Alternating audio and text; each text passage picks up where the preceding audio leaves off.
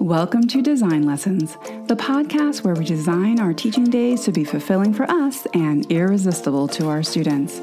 I'm Dr. Michelle Schmidt-Moore, and instructional design is my superpower. Each episode, we will take actionable steps to create great teaching days. We'll focus on mindset, real-world opportunities, and critical and creative thinking for us and our students. So, whether you're on your commute to school, walking your dog, or doing the dishes, let's start designing. Hey designers, I was sitting on my back porch listening to a podcast. Not this one, but the one from Heinemann. I get to talk to Stephanie Affinito in a few days. She's the author of Leading Literate Lives.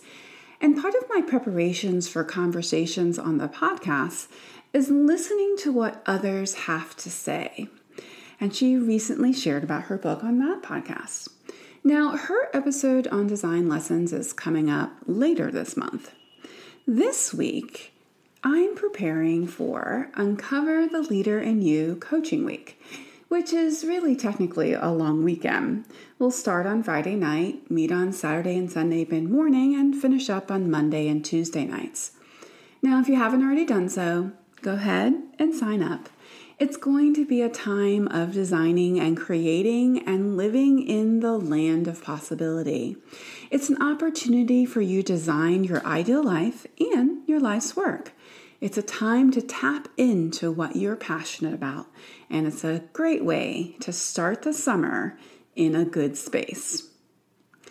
Anyway, as you know, when you're listening to a podcast, you start with one episode and then you find yourself listening to another. And one episode that I was listening to made reference to Nancy Atwell, which when I started teaching, I really wanted to have a reading and writing workshop just like hers. Maybe you did too. When I was offered my first job in teaching, I got to choose whether I wanted to work at a high school or at a middle school, and it was an easy choice because I envisioned myself in the middle. That first year of teaching, believe it or not, was idyllic, and at the same time, of course, I had my normal challenges with classroom management. I remember my students creating a literary magazine. They were editors and graphic designers and, of course, authors of that magazine. I can still picture Danielle and her group sitting in front of our little Mac computers and giving feedback to other writers about their entries for their magazine. Well, another group was set about working on the artwork that would accompany the pieces. It was really reminiscent of the time when I was working on the literary magazine when I was in college. They were talking about pagination and fonts and really what they wanted the magazine to be. I also remember that year they did these live demonstrations, which kind of aligned with our unit about procedural writing. So I learned how to draw a cat and how to bake chocolate chip cookies and how to ride a skateboard that year. You know, each year I really dream about what an ideal year would be, right? The one in which my classroom is a writing studio. I have this sign in my classroom that says, "Welcome to the writing studio." And at the beginning of the year, the first project that my students work on is really creating what we want our studio to feel like. We think about what do we want to do and what do we have to do in order to create this space in which we really all feel comfortable and welcome. And so they set about creating videos that show like each of our agreements in action and also like how we're going to resolve conflict when things don't go as we planned. And we come back to those videos throughout the year when we need to regroup and remind ourselves about the idyllic community we brainstormed at the beginning of the year. Now, I got to talk to Angela Stockman last week. Her latest book is such an inspiration about creating inclusive writing environments. And her episode's going to be coming up later this month as well.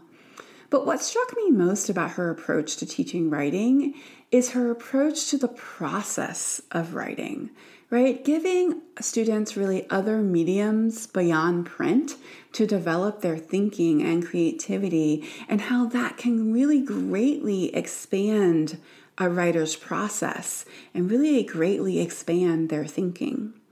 And her work makes me really think of an artist's studio.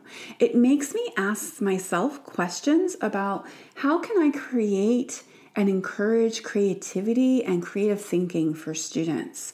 I ask myself, how can I make coming to English class as exciting as going to art or to band or the music class?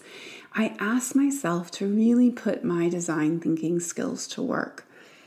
And as you guys know from other episodes on design lessons, design thinking, the first step is to truly listen and to empathize. So that's what I'm going to do. I'm going to really listen to my students as we end this year. And I'm going to have them really help me to create the community that I envision for next year. I'm going to ask them to tell me, what do they want? And whatever form they want to tell me, whether it's a video or a voice message or a list or a poem, it's going to be their choice. At this point in time, I don't really know whether I'm going to be teaching virtually or in person next year. I'm still waiting to hear. But I have already started to envision the community that I want to build in either space. And I really encourage you to do the same. Start living in the land of possibility. What do you want your community to feel like next year? How are you going to make it inclusive? What structures and routines do you want to have in place to make it a reality? I've been dreaming about our community as a maker space. A space where we're making things. We're going to be making podcasts and documentaries and TikToks and IG stories, where we're going to be writing stories and essays while still making sure, of course, that my students cover the standards. I want my students invested in what they're creating and learning, but I also want them invested in each other. I want to create smaller learning pods, especially if I'm teaching virtually. It's so important when students are learning virtually that they have their people to connect to, that they have their people to ask questions of, that they have their people. What's in your land of possibility? What are you dreaming of for your students for next year? What are you dreaming of for yourself? What are you dreaming of for your life's work? I hope that you'll join me this weekend as we live in the land of possibilities. It's such a great way to start the summer. Design and dreaming about what could be. We're going to be using the design thinking process to develop our ideal lives and life's work, a process that easily transfers to the work that you can do with your students. So if you haven't already done so, go ahead and sign up at uncovertheleaderinyou.com. Let's live in the land of possibility together. Until next time, designers. This is a More Creative Learning production, hosted by Michelle Schmidt-Moore and edited by Christian Schmidt.